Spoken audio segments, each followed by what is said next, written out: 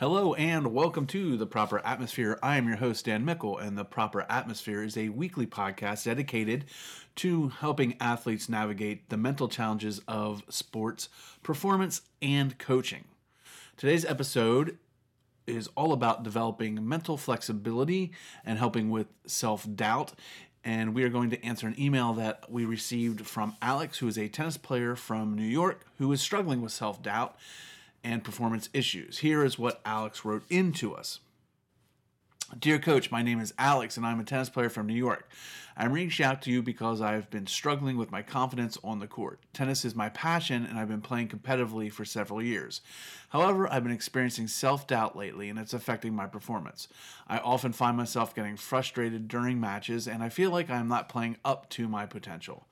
I'm hoping that you can help me develop a stronger mental game and teach me how to stay positive and focused on the court. I am committed to working hard and learning from you. Thanks for your time and consideration. Sincerely, Alex. All right, so Alex's email brings up a really common point in sports, and specifically in an individual sport like tennis, where most of the responsibility lies on the individual's own performance. You're not dependent on a team. And there's also not a lot of courtside coaching in a sport like tennis, much like, say, beach volleyball, where the coaches can't actively coach during play. So we tend to see self-doubt creep into those athletes a little bit more than we do in the team sport, where you can rely on a little bit of each other. And since basically sports psychology has been introduced in the early 1900s, basically I think 1898 is when Triplett introduced the term sports psychology. There's been a tons of studies, and this exact issue has probably been at the forefront of one of the most studied, most researched, and probably the most common of what we see is that self-doubt creeping in.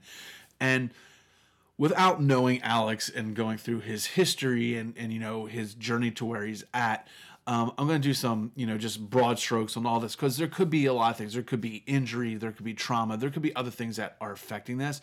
But I'm just going to go with the general sense of kind of what's going on. And you know me, I like to use mental flexibility over mental toughness. So you'll hear me talk about mental flexibility and how that's been studied and how crucial that really is in determining an athlete's success. And research has shown that mental flexibility is basically defined as the ability to stay focused, motivated, and composed in the face of adversity, finding those answers. Mainstream will use mental toughness. I've discussed, a million times why I don't like using the term mental toughness, but if that helps you remember it and understand where I'm coming from, I'm totally fine with that. But it really is a key point to performance, and really making the difference between winning and losing is developing these skills to help with your mental flexibility. And again, in tennis, mental flexibility is especially important because of the individual nature of the sport and the fact that players have to rely pretty much solely on themselves for their own mental strength, their own motivation, and to perform at their best. So how can we, look at that, and what are the key areas of kind of what we're going to address to help you out with your situation, Alex? And one of the biggest areas I think that we need to look at is efficacy. And really what we mean by that is, what is your or the athlete's belief in your ability to perform the specific task? Do you actually believe that you can perform what is required of you to be at the level that you think you're at or that you want to be at? And when we believe in our skills and our skill set, then we obviously tend to perform better and persist through challenges. So we might have those setbacks, but because we believe that, we should be there and I can do this, we battle through those moments and tend to see a little bit more success. But a lot of times we don't train in that, and we have, low self-efficacy, and that leads to the self-doubt and the anxiety and the poor performance, because we don't believe in ourselves. We don't believe that we can perform what we need to do. So when we're talking about how we work on that, that's going to be one of the key areas. We need to look at how we can improve that self-image of where we're at on a skill level. And one of the things that I like to talk about is this isn't about being a 10. Like, I want to be the best tennis player in the world, right, Alex? You obviously want to be good, but it's about being the best version of yourself that you can be now. This is how hard you train. So, if 10 is, say, a world champion, professional Olympic athlete, maybe you're on a scale of 6 right now because you're in that middle part of your career. You're starting to take it seriously. So my goal isn't to make you a 10 at this point. Our goal is to make you the best 6.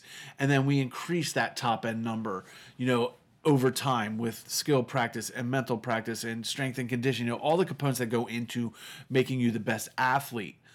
But again, I'm not looking to make you a 10. I'm looking to make you the best version of yourself at this moment.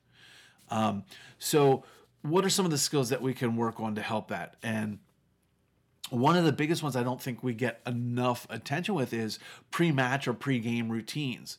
A consistent routine that you have before you compete or even practice helps you build confidence. And that could be visualization, it could be self-talk, it could be breathing and relaxation, it can be journal writing. It varies by athlete and what you need.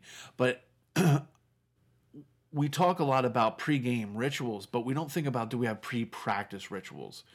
Are you doing the same thing every day coming to practice so that you know that you're at the same starting point? And that's really what it is for me. If you're coming in late to practice or you're really rushed because you have a packed schedule, chances are you're going to train differently than if you come in at a normal time, you have your normal pace, and you don't feel as flustered. So the goal is, how can we, even if we're flustered, start and have a pre-game and a pre-practice ritual? So even if I'm late, I'm 5 minutes late, I'm 10 minutes late, I'm still going to go through steps A, B, and C to start my practice, regardless of when it's starting. Whether I'm early, I'm on time, or I'm late, I start it this way. For me, I like to start with, 5 minutes of breathing exercises and a little bit of visualization to get my mind right. So whether I'm there early and I start that early and then go into practice, or if I'm running late, I make sure that I have those 5 minutes. Sparing those 5 minutes, and it can be tough when you're running late, but sparing those 5 minutes are really going to help you pay off in the long run, because again, it's going to give your mind and your body that same starting point for every practice, whether you're rushed or not. So really think about what your pre-match and your pre-practice routines are, and how can you get that uniform so that your body knows, hey, it's time to work, it's time to go. Next, we want to look at building that self-efficacy. How do we do that? And the easiest way to do that is by starting with setting achievable goals. And we've talked on this podcast, and I've talked on, numerous times about setting the SMART goals and how goals can help us. But when we set those goals, and we're not talking about the long-term goals like winning a championship, we're talking about increasing your efficiency on your backhand or your serving skills, and we set those achievable goals and we meet them, we start to believe in ourselves. Like, I can do this. I have grown from last month to this month, and I can see that. That's where I'm writing in my journal and I'm getting these skills and I'm showing that I'm meeting my small goals, starts to build that confidence, and it doesn't let that self-doubt creep in, because you can say to yourself, I can do this because I've shown that I've done it in practice over and over again, and I just need to translate that. So maybe we also practice the skills in a variety of situations instead of doing it so blocked where I'm controlling everything. Maybe we have someone toss in shots or take shots from different parts of the court and kind of move around so that you're getting more randomness. And that's going to help you improve that motivation. And it's going to help you, really see that I am growing again, because I'm not just doing it in a controlled environment. I'm doing it in a random environment. And, I'm hitting from all over the place. I'm trying different methods of hitting. I'm finding out what's working, but I can see that growth.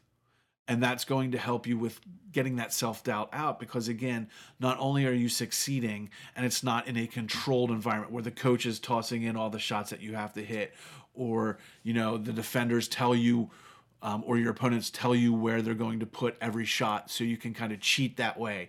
It's about getting that randomness and building that confidence up. Another aspect we want to look at is our self-talk. What actually goes through your mind while you're playing, while you're practicing, and while you're trying to do the skills? Alex, my guess is there's probably a certain skill, whether it's a forehand or a backhand or something in your game that is causing this self-doubt. It's probably not the game in its entirety. It's maybe one or two spots where you feel you're not up to your best at, and your mind is telling you that. So that's what we need to look at. We need to look at, where I'm having this negative self-talk and what's causing it. Is it a specific skill? Is it a specific situation, a certain point in a match? Maybe I'm up a set, or I'm down a set, and that's causing the self-doubt. There's a lot of reasons, but without actually writing it down, and really this goes back to why I like journaling, kind of looking at it saying, okay, I notice that every time I get in this situation, I start to have self-doubt. And that's because these are the thoughts that are creeping in my mind. So then we have to work on how do we change negative self-talk into positive self-talk, and how do we really work on talking to ourselves. But we can't even begin that process until we know and hear what we're actually saying. Most people don't think about we say, oh, I got in my own head, but we never take the time to actually think about what was in your head. We just know that it was this noise and this chatter, but what was the actual sound, or what was being said in your own mind that's causing that issue? And we have to really examine that, because how we attack that and how we work on self-talk is really dependent on what's actually being said in your mind, and how we attack that. So we need to kind of start really logging that and journaling and looking at our self-talk. On the flip side, we can also use those moments where we have positive self-talk already and try and bring that into the areas. Why, when I'm hitting a forehand shot, I have such great self-talk, but when I have, my backhand, it's not. And how can I bring that positive self-talk from one skill into another? So that's another thing that we definitely want to work on, Alex, and really look at that. And then visualization is another one. Visualization is a huge, powerful tool. It takes a little bit to get where you see the most benefits, but with practice over and over, it can happen. So, you can go back and listen to some of my episodes, or you can check the Mental Cast or some of the other stuff that I've done and looked at visualization in a, more in-depth look. But the broad strokes of it, again, are we need to practice and rehearse those skills. And the key is we want to prepare by practicing those skills the correct way. We don't want to visualize us doing it the wrong way. We want to visualize us doing it the correct way. Now, we can run through it and kind of use it almost like an instant replay and say, okay, this is where I'm messing up. My footwork is causing the problem. But we don't want to dwell on that. We want to move to, okay, this is the proper footwork, or this is the proper way I want to stroke the ball and work on that shot. So we need to make sure that we do have those moments where we're visualizing things and making sure that they're the way that, we want them to work. And we need to spend time visualizing it. Just don't blow through the exercise. And we run into that a lot with athletes, where they don't really buy into it. So they just kind of blow through and do the broad strokes of the exercise. You really need to get all the senses involved. What does it smell like to be outside and on that tennis court on a hot day? What do you hear? What do you see? What are the sounds? Is there a taste in the air? Is it like a dry heat? Is there humidity? The more the sensations that we can bring in, the more our mind thinks that we're actually doing it. And those mental rehearsals become more vivid and more lasting because we take the time to go through it. So really spend your time and set aside some time to try some visualization and work on those areas where you feel the self-doubt creeping in. And also you can work on visualization using it to be confident, walking into a packed arena, or, thinking about there's a lot of hostile fans in the stands. If you visualize it happening, then when it actually does happen, your brain's like, oh, we've already been here and we know how to cope with it. So, practice working on that a little bit. And then the last thing I would suggest is really practice mindfulness. How are you in the now? Stop worrying about the past and stop thinking so much about the future, and just deal with what you have in front of you. You can then look back and look forward after the match or after practice and see what you need to improve on or where things might have went wrong. But in the moment, don't waste your mental energy and your time looking at things that are no longer in your control. You can't control what just happened, and you can't really predict and control the future. So we spend a lot of time in competition worrying about what's behind us and what's in front of us. And what we really need to do is focus on the controllables and what's in front of you in that moment. So we discussed all these things, right? We discussed the pregame routine, the self-efficacy, the self-talk, visualization, and mindfulness. So now how do we actually put all of this into motion for you, Alex? And what can you do starting right now, right today, to work on that? And my first one would be work with your coach, or, if you have a mental coach or a sports psychologist, that'd be great. You don't necessarily need that, but develop your pre-game routine and include some of these things like journal writing, positive self-talk, and visualization. Make all of that part of what you do before every practice or before every match. And continue to practice that, so that whether you're playing in the morning, you're playing back to back, you're playing at night, you're taking this 5-10 minutes before every big moment and working on it and having the same pre-game routine. If you're looking for a quick example, I would say take 5 to 10 minutes and write in your journal what your goals are for that practice or that match. Do some breathing, do some visualization, and just walk through some positive self-talk moments so that you know how to address yourself when you're starting to feel that self-doubt creep in. Set achievable goals. And this isn't, again, about setting goals for the end of season or for the championship. This is about setting your goals for that day. What are your goals for that practice? And they can't just be, hey, I'm going to go in and get better. Put some specific measurable goals in there. What can you work on in this practice? Because that is going to keep you not only focused towards that and keep the self-doubt out. When you reach those goals, it'll help you add another tool to combat the self-doubt. No, I know I can do this because I've done it all week in practice and I was able to do it, and I was able to do it on a consistent and regular basis. So that's why we want to set those goals. Positive self-talk. And we want to start by identifying those moments. When do we have the negative self-talk?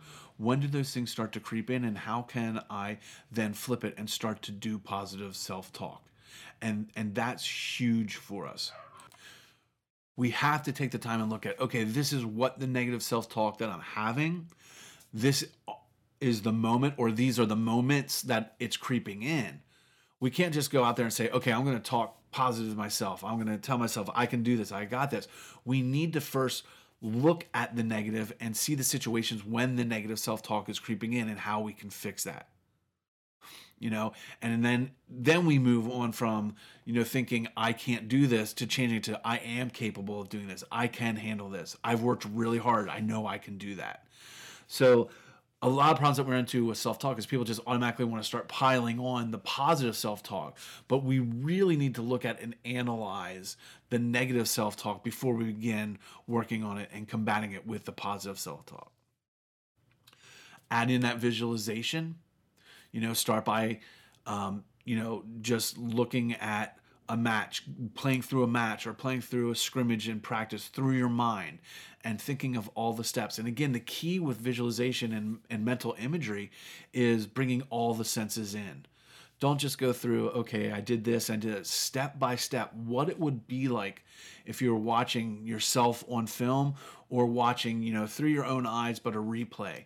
Every step, everything that you can bring into it, sights, taste, smell, hearing, everything, because that's going to make it more vivid, and the mind's going to think it's real, and it's going to help you with your neural pathways, and we could take hours and dive into the science of it. But the key is, work on that visualization of staying composed. Visualize, all of a sudden you're down a set. How are you going to come back from that? How are you going to stay strong and stay headstrong and work through that? And visualize yourself winning and holding up the championship or the medals, for motivation to kind of keep that going. Don't dwell and don't visualize over and over on the errors. It's okay to analyze your visualization and say, okay, when I ran through this in my mind, I noticed my footwork even when I visualize it's wrong. So fix it. But don't visualize, losing sets and losing matches over and over again, because that's just going to get you in that, bad space. You're going to have that self-doubt. So we want to work on the positive and think on the positive. And then lastly is add in some aspects of mindfulness, some deep breathing exercises, and focusing on what you can control now. Forget about the serve that you just missed or the set that you just lost, and focus on the serve that you're making now and the set that you're in now, and try and improve in that moment. And you can pay attention to your emotions. If you start to feel like you're getting those negative emotions, it's okay to identify and say, okay, I'm having negative thoughts, but don't dwell on them. Don't put time into them. Don't sit there and, argue in your mind back and forth about them. Recognize them and then just kind of move on from them. So, Alex, I really hope, I know that's a lot of information. There's a lot of little nuggets in there, but it's really about developing your plan. And that's what you're going to need to do. So I hope you found these skills and the exercise that we talked about valuable. And I think it's going to help you really develop a stronger mental game, mental flexibility to help you work on those things. And remember, confidence and focus are key to performing at your best. And those only happen when it's constant practice and positive thinking. This all isn't going to change in a day for you, but you have to stay consistent with it. Don't just journal for one day and miss it the next day. Work on all of these skills every single day and how you can do it. All right. Thanks, everyone. And again, thank you, Alex, for sending in that email.